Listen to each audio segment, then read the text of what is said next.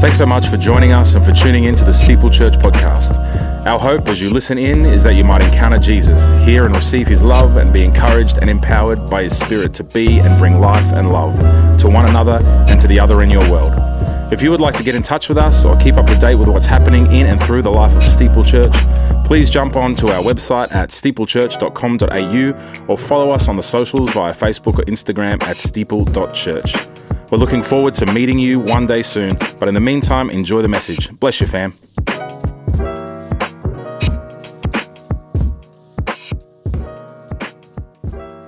This is my nightmare.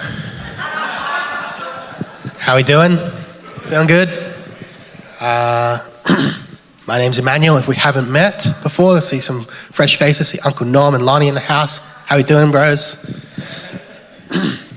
Nice one. So, we're sort of, I guess, like 3/4 of the way through this participating in the present series. And I'm preaching on Matthew 5, verses 13 to 20. And just a little bit of an overview on where these passages fit in the greater text of the Sermon on the Mount is that these passages are sort of like a transitional little space between the Beatitudes and between Jesus' sort of like reframing of the laws, what we've been going through as we've been going sort of backwards. The you have heard it said, but I say, verses, or not verses, but, transitioning into blessed are the X for the Y. So that's sort of where this sits. And so I'm just going to read the scripture. So let's get stuck into it. I'm reading the NIV version. So from verse 13, you are the salt of the earth, but if the salt loses its saltiness, how can it be made salty again? It is no longer good for anything except to be thrown out and trampled underfoot. You are the light of the world. A town built on a hill cannot be hidden. Neither do people light a lamp and put it under a bowl. Instead, they put it on its stand, and it gives light to everyone in the house. In the same way, let your light shine before others, that they may see your good deeds and glorify your Father in heaven. Do not think that I have come to abolish the law or the prophets. I have not come to abolish them, but to fulfill them. For truly I tell you, until heaven and earth disappear, not the smallest letter, not the least stroke of a pen will by any means disappear from the law until everything is accomplished. Therefore, anyone who sets aside one of the least of these commands and teaches others accordingly will be called the least in the kingdom of heaven. But whoever practices and teaches these commands will be called great in the kingdom of heaven. For I tell you that unless your righteousness surpasses that of the Pharisees and the teachers of the law, you will certainly not enter the kingdom of heaven. This is the word of our Lord. Okay, so as you can probably tell from that bit of scripture, what I'm preaching on today is funk music, actually. It's not a joke, like literally that's what I'm about to preach on. So can we get the next slide? Participating in the funk. So we're going to have a bit of a crowd participation moment. I'm going to explain to you a bit of like what funk is, why is it important, why am I preaching on it, how does it relate to the Bible? We're going to get into all of that. But essentially modern music or pop music since like the 40s, the emphasis was always on like the 2 and the 4. What I mean by that is if I count in 4s, 1, 2, 3, 4, you clap on the 2, clap on the 4. So let's try that. I'm going to count. You guys are going to clap on the 2 and the 4. And by the way, this is also a test. So if we can get this right, maybe we'll start introducing some like faster songs into the service as well. But not until we can clap right, all right? So let's try. Ready? 1, 2, 3, 4. 1, 2, 3, 4. Awesome. You guys are naturals. All right. That's normal music. Now, funk music is pretty different. There's an emphasis on the 1. So one loud clap on the 1, and then a bunch of softer claps on the 2, 3, 4. So let's try that. Okay, ready? 1, 2, 3, 4. 1, 2. Yeah. Does that make you want to dance? Yeah? Cool. So there's a reframing of rhythm going on there, right? Now let's do that again. We'll add a little bit of swing, and this time on those quieter claps, don't stick to the 2, 3, 4. Just freestyle it. So as long as you come back to the 1, You do whatever you want. All right, let's try it again. I'll count you in. 1, 2, 3, 4. 1. Yeah. Awesome. Do you guys feel the funk? Can you feel it? Yeah? I think everyone just got a little bit more tan as well. Cool. So that is like where the feel of funk is, right? And the reason that it's called funk is because, so in the jazz scene in the 40s, 50s, 60s, they had this term funky, which referred to when a muso was playing, and it was like the most rawest, truest, authentic expression of themselves coming through the music. You make a stank face like this, and that's funky. And so what funk did is like take that raw expression, authentic expression, and make it into a whole genre, basically. So we come to 1965. James Brown, known as the godfather of soul, also the inventor of funk, if you will, put out a song called Papa's Got a Brand New Bag. And this is like pointed to as the first funk song. There's a dispute, but most people agree this is the first one. What he did was harness influences of soul, jazz, R&B, and bring those into their most true, most authentic, most raw expression. He started embracing African rhythms, sub-Saharan African rhythms, syncopation. And what syncopation is basically what we were just doing, playing those sort of offbeats. And he used sort of black church gospel-inspired call and response, like tactics that the preachers would use to mobilize the audience, as well as folded in freeform improv from the sort of 1950s, 1960s New Orleans jazz scene. So what we see here, if we go to the next slide, is authentic expression, an emphasis on rhythm over melody, and an invitation to participate and experiment. That is sort of what James Brown did by bringing funk to the world. Why is this important? So this was all sort of taking place during the civil rights movement, and funk music functioned as a source of empowerment for black people and all people of color. It gave people a voice. It reminded them who they are, introducing those sort of African elements into modern music and challenging the societal norms. And it actually began to become a transformative force that gave a voice to marginalized communities. We're going to listen to some songs. If the Spotify works, let's give it a go. Can you hit that first song? Everyone recognize this song? So this is not funk, right? Emphasis on melody, not on the beat. Not funk. Next song. Help, I need somebody. Yeah, we know this song. Not just anybody. Not funk. Help, I need Right? someone. A lot of melody, not so much rhythm. Still that 1, 2, 3, oh. Next song. This is Papa's Got a Brand New Bag. Yeah, crank it up a little bit. Yeah, feel it? 1. Yeah. But that new breed. Yeah. Thank you, Craig. All right. So, part of the reason that we like the Rolling Stones and the Beatles is because for European settler cultures, it stole things from African music and sort of made it palatable to the greater society, right? It sort of primed people and set them up to be able to later receive the funk that James Brown introduced. They were inspired by R&B and blues, soul, jazz, and became sort of rock and roll, right? But it was an inauthentic expression of all of that. And the importance of what funk did was that it wasn't seeking approval from those European cultures. It was an affirmation of African American culture. It was them showing, this is what we do in our cultures, this is what we do in our churches, this is what we do in our families, and this is for us. It's not, we don't want to cater to your ears anymore. And that's why it was important, right? So funk pulled the emphasis away from the melody of music. Usually music was centralized around melody. We can hear that in the, that ba-da-da-da-da-da melody. Or help, I need somebody, melody. Funk, ba-da-da-boom, rhythm, So shift the focus from melody to rhythm, and that was a huge contrast to mainstream music at the time. What it also did was it invited people collectively to participate and experiment within the music as well, from the band members with that free-form sort of improv style sort of stuff I was saying, but also from the audience members. James Brown would mobilize audience members and then sort of fold them into the music, into the performance.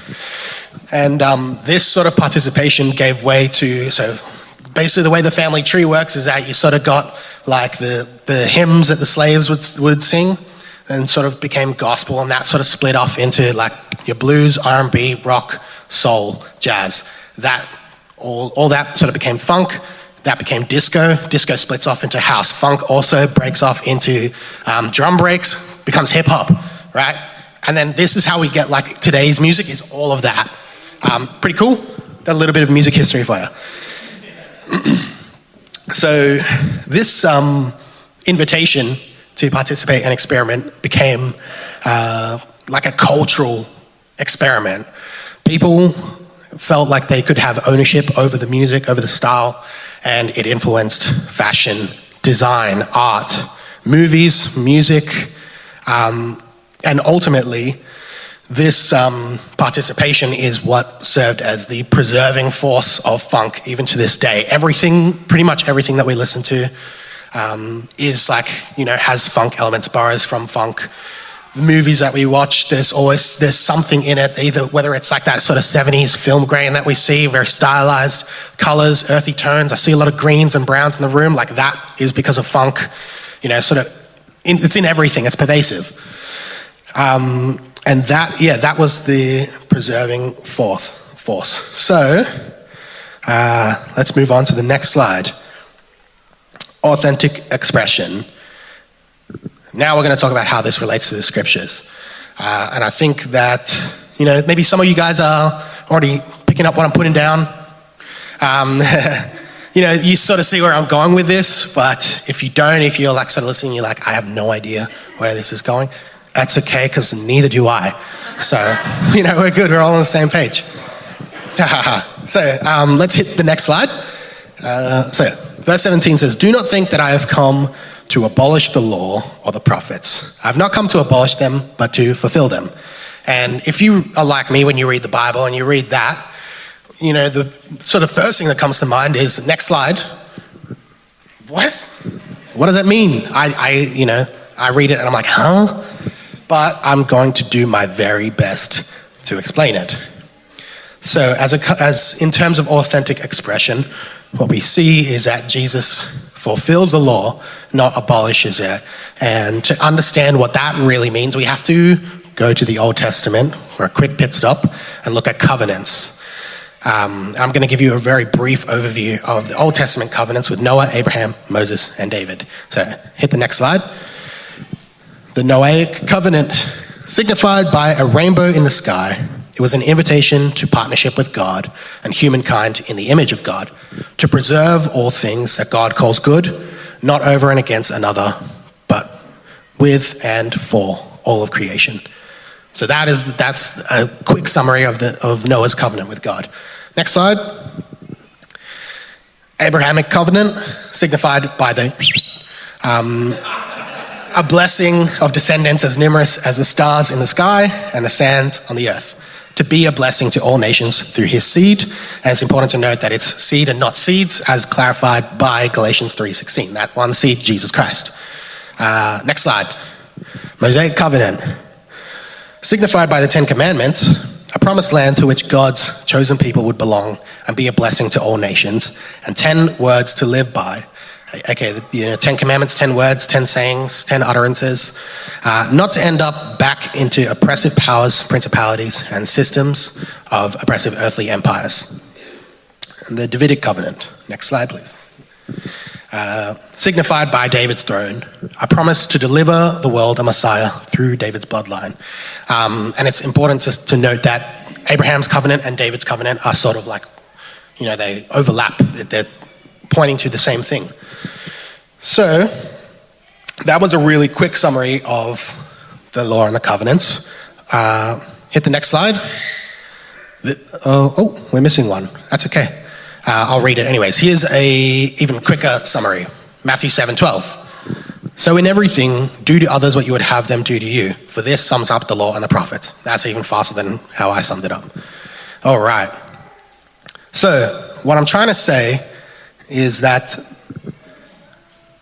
all of that, those covenants, the law, that was all melody, right? Melody's good, melody's important, but what Jesus introduces to us is rhythm. Jesus is the rhythm. So like I was explaining, if we try to hum a Rolling Stones song, you can do it without involving the drums at all. The Beatles, yep. You can do it. And try and do the funk, you got to include the drums because it's baked in. The melody and the rhythm actually can't be separated. Cool. So let's go to the next slide. Yeah, that's the one. This is the emphasis on rhythm. And the longer title for this is Decentralization of Melody and Emphasis on Rhythm in Christ. That is my scholarly whatever's coming out. So, Jesus de-emphasizes legal semantics, and instead he emphasizes transformative rhythms, and that's sort of what we've been looking at through this whole series, right? It's how to act out the law rather than get caught up in the minutiae or the whatever semantics of how it's written and the way that it could be used, and it was used and it is still used to this day, and twisted and abused and manipulated to fit an agenda to maintain oppressive structures and systems. Instead what Jesus does is go, all right, yeah, okay, that's the melody, but focus on the rhythm, focus on how to act it out, right? You guys with me so far? Yeah? Cool. What we see is that the rhythms reveal participation in ushering God's kingdom in and dismantling systems of oppression. That is the rhythms that God gives us. Cool, let's move on. Next slide.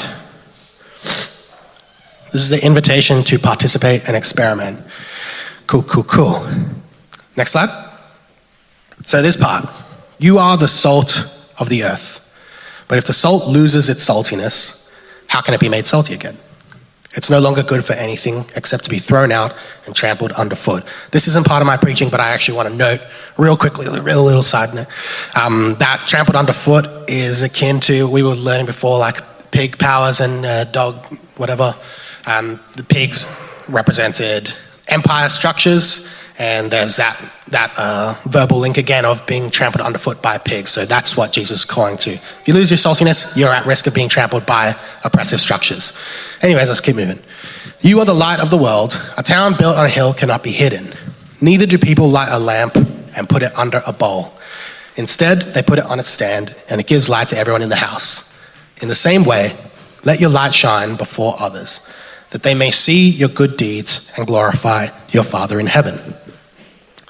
So this is our invitation to participate and experiment with Christ. What we see is that believers are the salt and the light of the earth. This is sort of how God identifies us. And so participation in his kingdom means entering into the preserving work of Christly rhythms and seeking out dark spaces, sort of like opening up whatever sort of Christian bubbles that maybe we cultivate for ourselves because it's a safe space, and moving out of that and seeking out those dark spaces. And the dark spaces are the spaces where God's Spirit is already breaking out. And as Christians, what we're called to do is bring that light into those spaces and, and continue the work of his Spirit breaking out in those spaces. This is why God says, or Jesus says,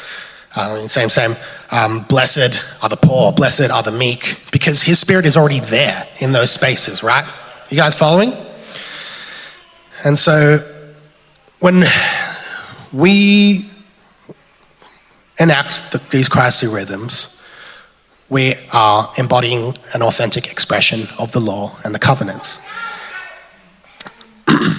This embodiment of authenticity is our invitation to participate, and it is the preserving work, the salt of it all, right? The work that preserves this system that is a radically transformative in dismantling systems and structures of oppression within our world. You know, we're doing the work of, in partnership with God, of restoring dignity to people, to break down dehumanization, right?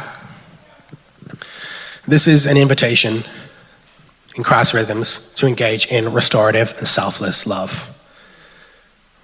So, our journey in all of this, it starts with baptism, right? With baptism by water, baptism by the Spirit.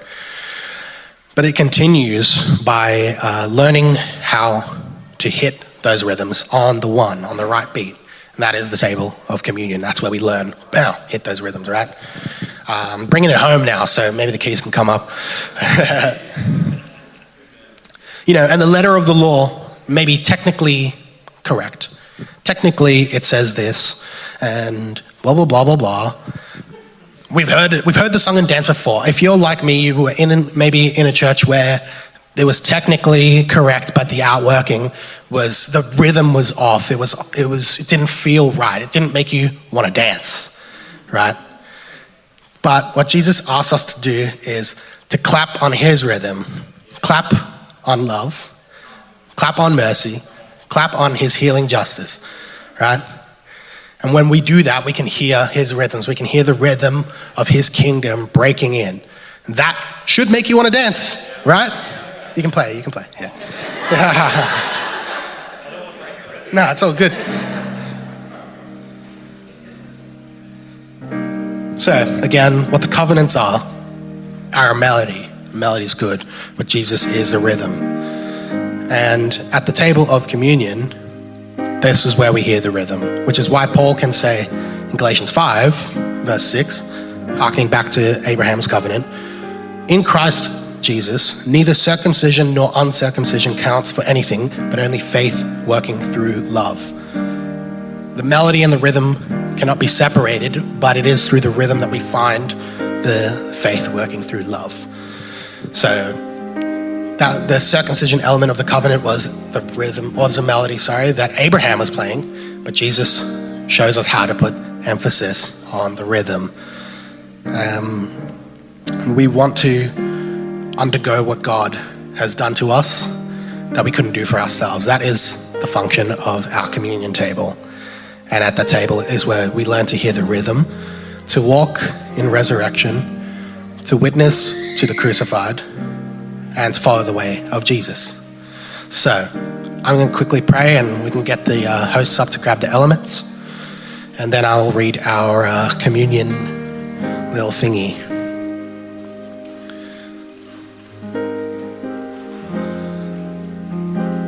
Lord Jesus, we thank you that you have given us Christly rhythms to follow, Lord God, that you remind us and you show us who we truly are and how to authentically express your love, your rhythms of grace, Lord God, in the way that we walk in your light, Lord. We thank you, Lord, that you've called us to be a preserving force, to seek out the dark places, Lord God, and bring your light in there, Lord. And we thank you that as we participate in this work of preservation, Lord, that you are bringing radically transformative, restorative justice to this world, Lord. A justice that doesn't look like earthly empires, Lord, but reigns on selfless love and sacrifice, Father. Thanks again for tuning in to the Steeple Church podcast. We hope you were encouraged as you listened in. As I said at the top of the podcast, we loved having and hosting you in this way, but we'd love to hear from you and pray for you, so please drop us a line via our website, or better yet, if you're local to Melbourne, drop in on one of our Sunday gatherings, 10 a.m. every Sunday in the hall of St. Barnabas Anglican Church at 86 Balwyn Road, Balwyn. Peace and love, friends. Have a great week.